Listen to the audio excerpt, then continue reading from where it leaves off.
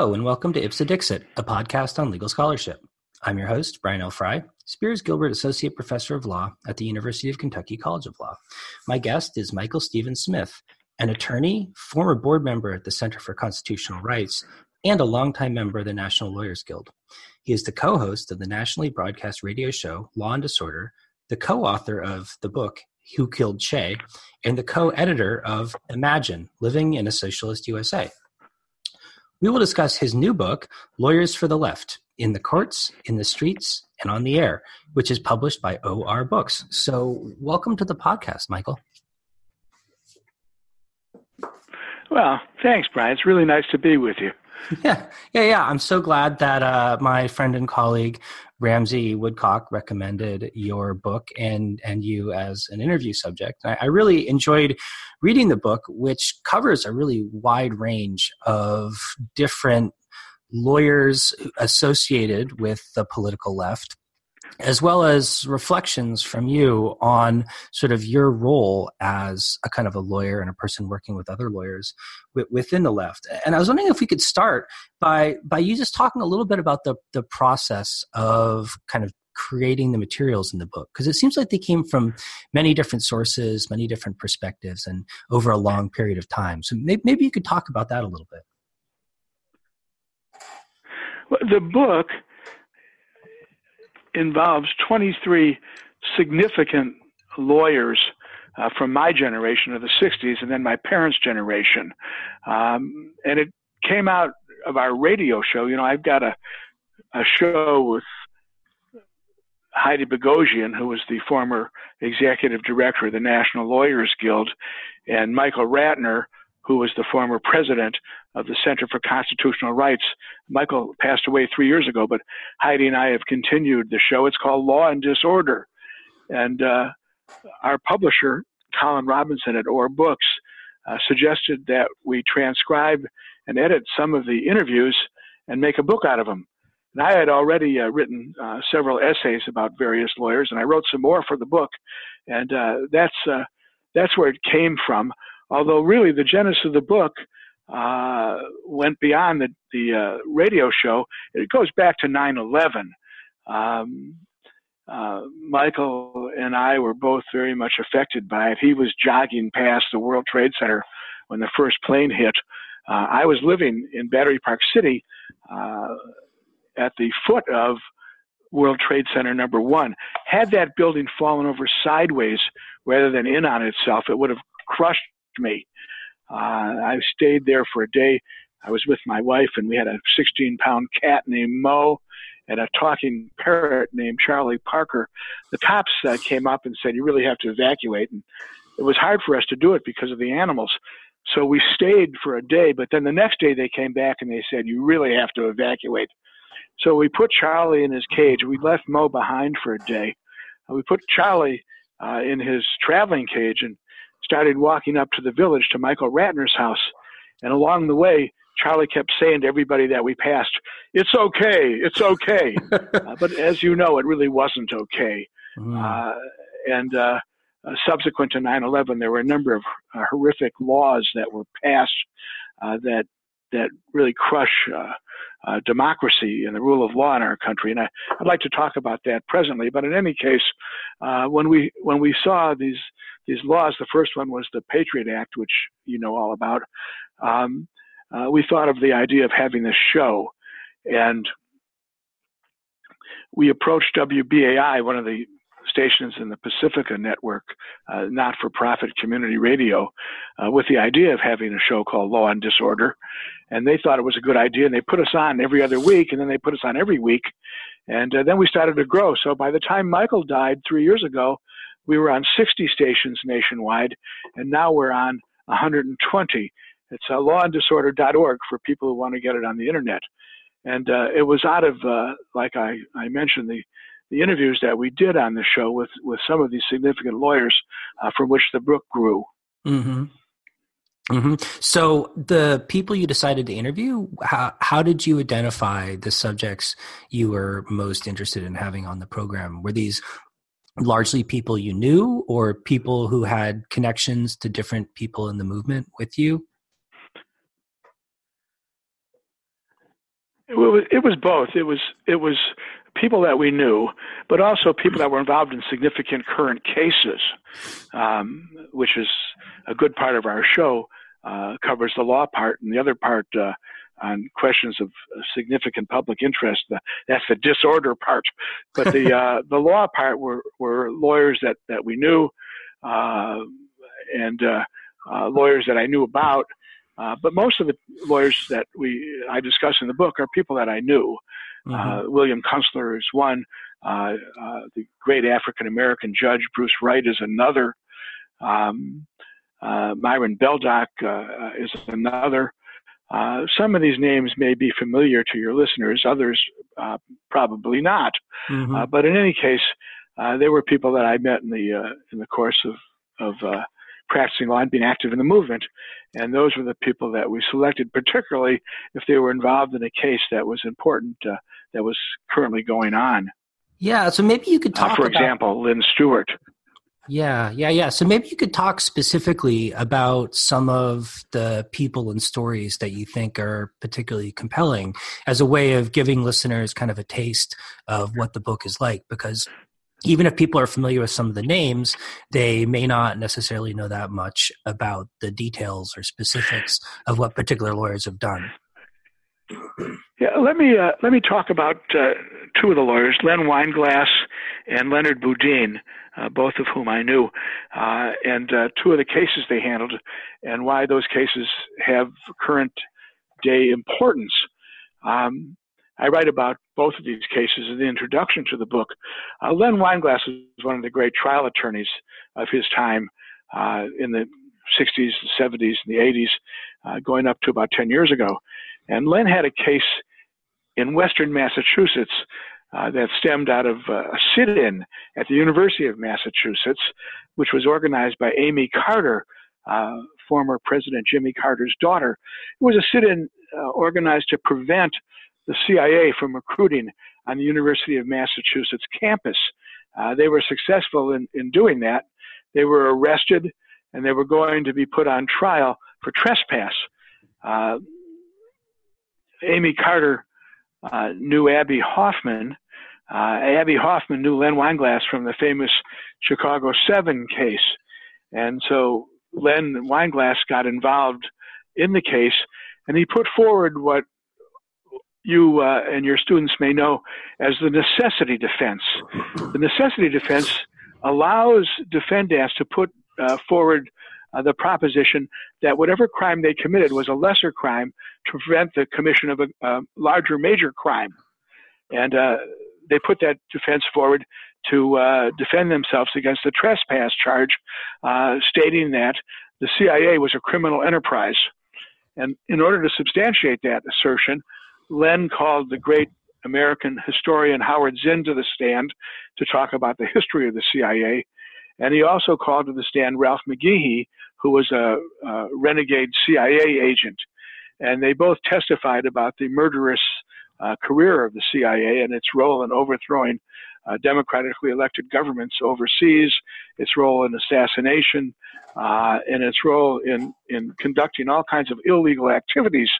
And the rural jury, constituting a number of farmers actually, found in favor of the defendants, and they acquitted them on the necessity defense. Well, why do I raise that? Because the necessity defense is coming to the fore again, and is being put forward by climate activists.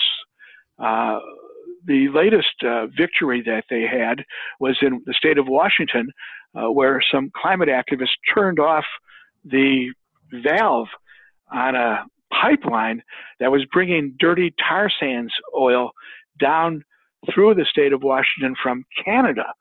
And they are going to argue, and the judge is going to permit them to argue, that yes, they did commit a crime by turning that valve off, but it was to prevent a greater crime, which is the pollution of the globe, and what we see now is a real ecocide and the threat to humanity. So the necessity defense is something that I talk about and feature in the article about Len Weinglass. There's another case that I wanted to mention, with your permission, that Leonard Boudin handled, back in the 70s and 80s. The case took 15 years to litigate, including it took 8 years in the discovery process.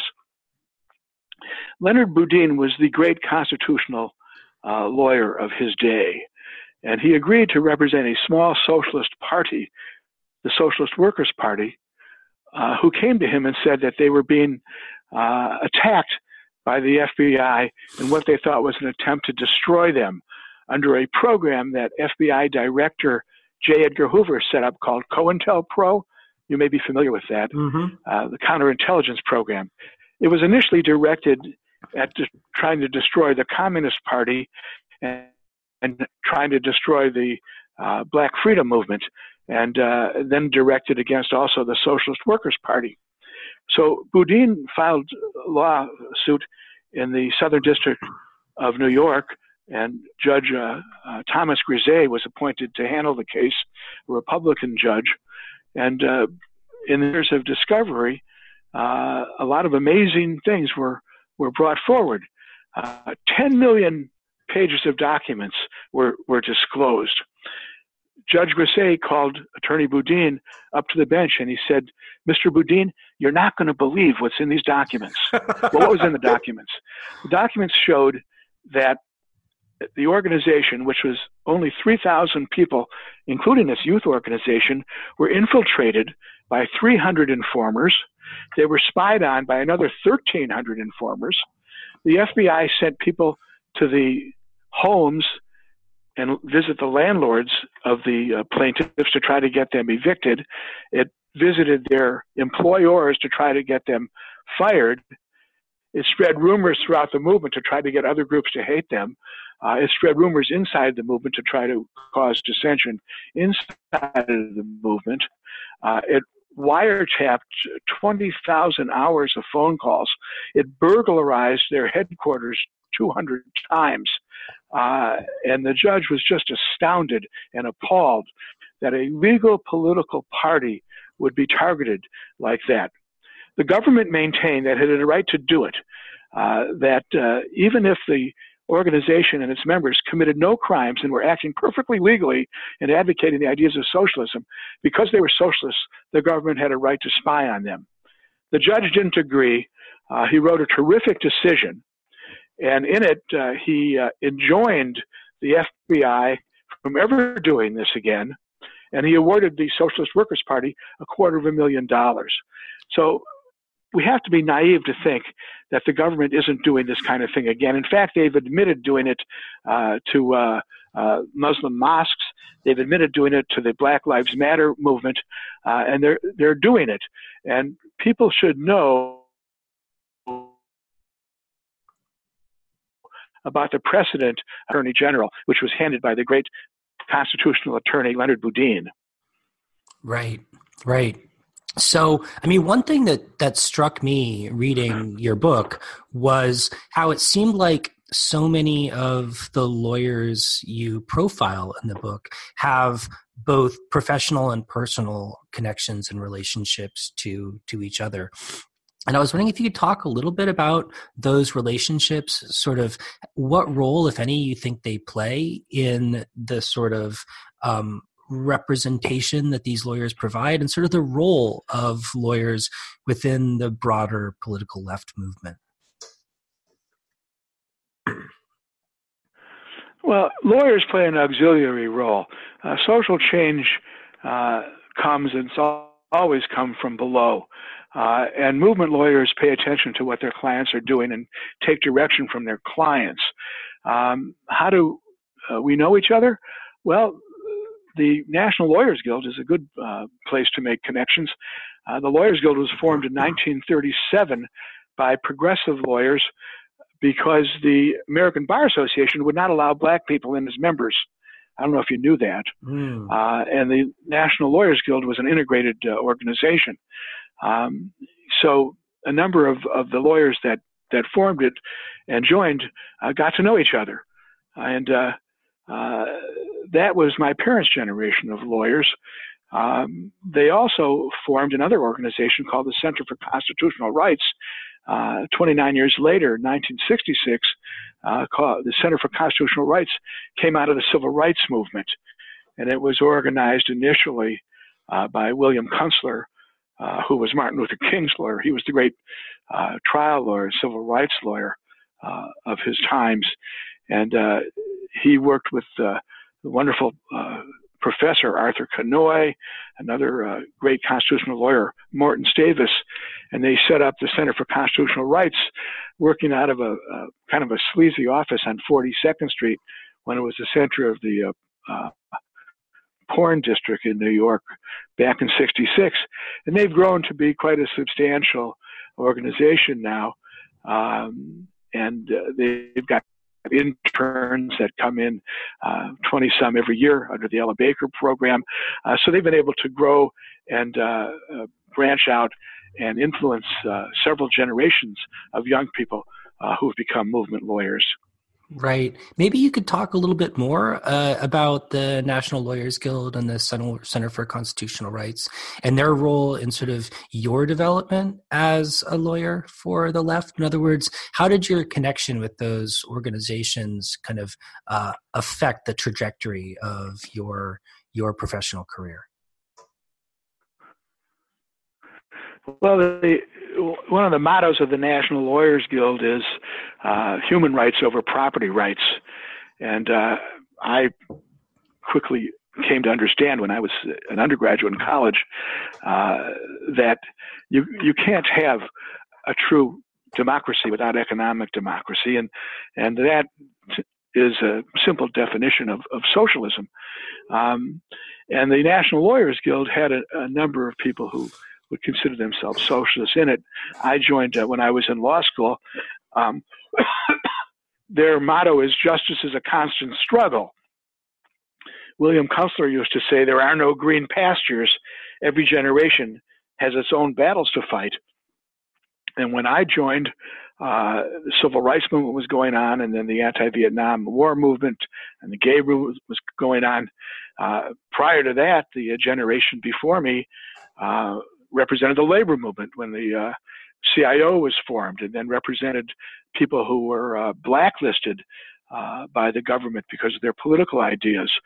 And now, of course, the current generation is facing two great, really, threats to humanity. I don't want to sound overdramatic, but they really are. The one, of course, is climate change, and the other is the nuclear threat. And that is the struggle that's going to be waged by the current generation, your students. The book was prepared really for those people to read. Lawyers for the left in the courts, in the streets, and on the air is a book aimed at young people, young attorneys, young people in college, people coming around the socialist movement now, which is growing tremendously. When I edited a book 5 years ago called Imagine Living in a Socialist USA with my wife, Debbie Smith, and with the great literary agent, Francis Golden, who's now 93 years old, we went up to HarperCollins, who wanted to publish the book, and we met with the vice president of HarperCollins. It's one of the major publishing companies in the world. It's owned by Rupert Murdoch, by the way, who also runs Fox, the Fox TV network. And we met with the vice president up in his corner office. It was one of those desks, of course, and a table with chairs, and he had a couch. And on the couch were two pillows. One pillow had a picture of Queen Elizabeth, but the other picture had a picture of Karl Marx. So I thought to myself, this is an auspicious beginning. And the editor said to me, what's your definition of socialism? And I said, it's both economic and political democracy. And he said, will you take $10,000 as an advance? And I said, yes, we will, but you should know that we're donating the money to the Mumia Abu Jamal defense. So they went ahead and they published the book. At that time, the polls showed that 49%, this is 5 years ago, 49% of young people under the age of 29 like the notion of socialism better than capitalism. And now the polls show that it's 49% of the entire population.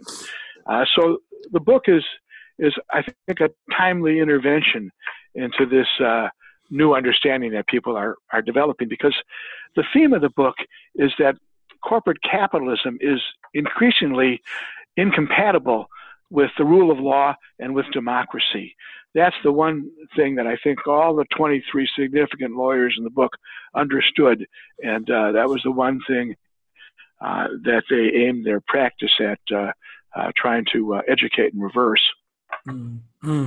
So one of the themes that came across to me in the book was a sort of relationship between lawyering and the socialist project, which in some ways, law seems like a very conservative profession, which is sort of at odds with socialism in some ways. But you also kind of highlight how lawyers and lawyering can support the goals of the socialist movement. I wonder if you could just reflect briefly on the relationship between the two and the sort of tensions, productive and otherwise, between them. Yeah, certainly. I want to talk about what the law is, because I think our listeners will understand better if we have a discussion of what is law.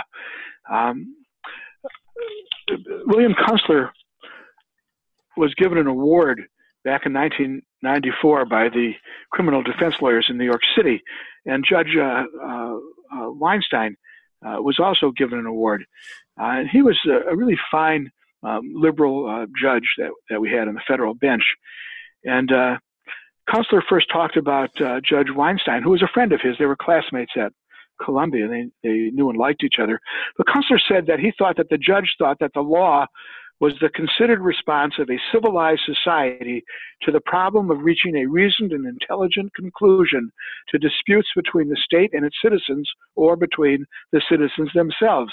And that, he said, was the liberals' view of the law. But Kunstler said that he had a different view. He said, but my view is different. He told the audience that he thought that the law was in fundamental essence nothing more than a method of social control created by a socioeconomic system determined at all costs to perpetuate itself by all and any means necessary for as long as possible.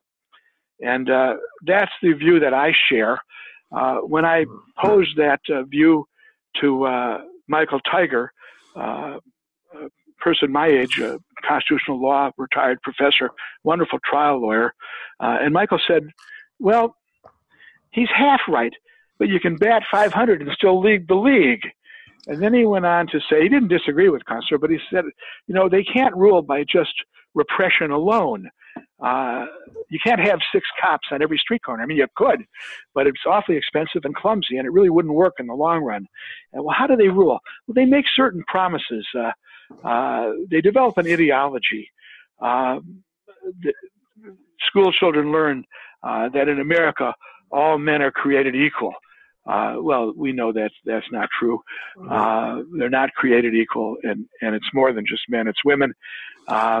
And in fact, there's not even an equal opportunity anymore. But you have the Bill of Rights. Those are promises they make that, you have the right to freely associate with each other. You have the right to free speech. There's a marketplace of ideas. You get the picture. It's what we grow up learning, and it's an ideology. It's a myth. It covers over the reality. It's what Anatole France said, that the law in all its majesty treats equally rich and poor if they get caught sleeping under a bridge or begging for bread in the street. The law, it may be formally equal, but it really doesn't preserve or promote equality. And I think that contradiction is the area that movement lawyers, like the ones I write about in Lawyers for the Left, step into and try to expand and educate and mobilize people around.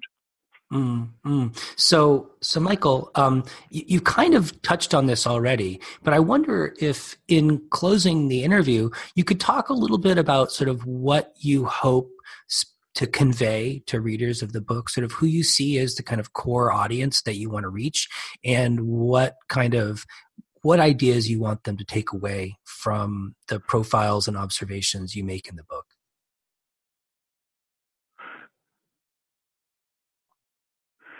Well, the book is aimed at a certain audience of progressive-minded young people who want to effectuate social change, and that's a constantly growing group now, and it's a group of both men and women. You know, when I went to law school at NYU, I don't know what it was like when you were there. We had 10% of my class were women, and the school bragged about it. 10%, you know. And just a few years before me, when the great black feminist attorney Florence Kennedy applied to Columbia, they turned her down, and she went over and she said, "You turned me down. I'm going to sue you because you turned me down because I'm black." And they said, "No, we turned you down because you're a woman." So they finally let her in, but she was the only woman in her class. They didn't even have a toilet facility for her. But now things are totally different. And you have, in most law school classes, I don't know what it's like at University of Kentucky, I imagine it's the same, half the classes are women. And they're going to get a lot of wind in their sails in the fight to preserve their right to control their own bodies by reading the interview that I had with Rhonda Copeland, who was one of the attorneys at the Center for Constitutional Rights and fought an initial struggle on abortion rights. So I think that there are lessons in this book. This book is not only instructive by way of lessons, but it's also inspirational. These are some wonderful people, and I think that if people will get lawyers for the left, you can go get it by going to orbooks.com. You get it on the internet. And Ajamu Baraka, for example, said, "It's an informative and inspirational insight into the minds of some of the most incredible public servants this country has ever produced." And I think that Ajamu ran for vice president with Jill Stein, and he's head of a civil rights organization here in the country. I think that if people will get the book and take a look at it, Lawyers for the Left, they'll see what I'm talking about. It's really brings to life these 23 wonderful people. And I'm grateful for you, Brian, for allowing me to talk about the book on your show.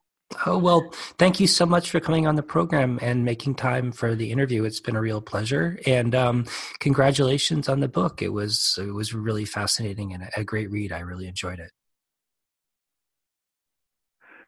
Well, thank you so much, Brian. You take it easy. You too. Thanks a lot.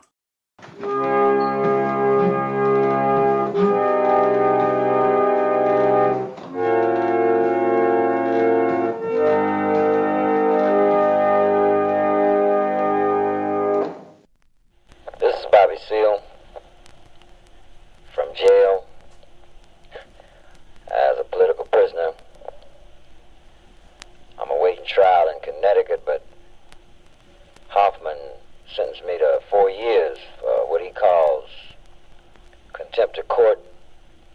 And anytime a man is demanding his lawful, legal, constitutional human rights to have a lawyer of his choice as it's interpreted by the United States Supreme Court, and or demand his right to defend himself, is not no contempt of court. The fact that a judge and or the prosecutor, Schultz and Ferran, would manipulate to stop me from exercising this constitutional right is an overt violation of my right to have a fair trial and many other rights. To be gagged like I was when they tried to shove wads of rag down my mouth in the lockup just outside the courtroom, etc. Forms of cruel and unusual punishment. Even being hit in the testes and the groin area while gagged and shackled and bound to a chair, arms and legs, is overtly nothing less than what they intended to do, and that was to railroad me as they railroaded all of us, other seven defendants rather. And I say that we have nothing else, no other alternative but to stand up and act like men and act like human beings and act like free men. him to the point of cussing the pig judge out when he overtly denies your constitutional right over and over and over. Let him know he's a fascist, a racist, and a pig. That's all he can be. That's what a Ku Klux Klansman is, and that's what a German Gestapo fascist was during World War II. And it's the same thing that's going on here in America. So power to the people, and the people should stand up, and the people should let the people know where it's at. And I will always let my people know, and all the people know, the American people know, that we want justice in America, and we refuse to accept any injustice. The essence of that trial was simply that Hoffman separated and segregated me from the trial when he could have done it in the beginning, because the jury was hip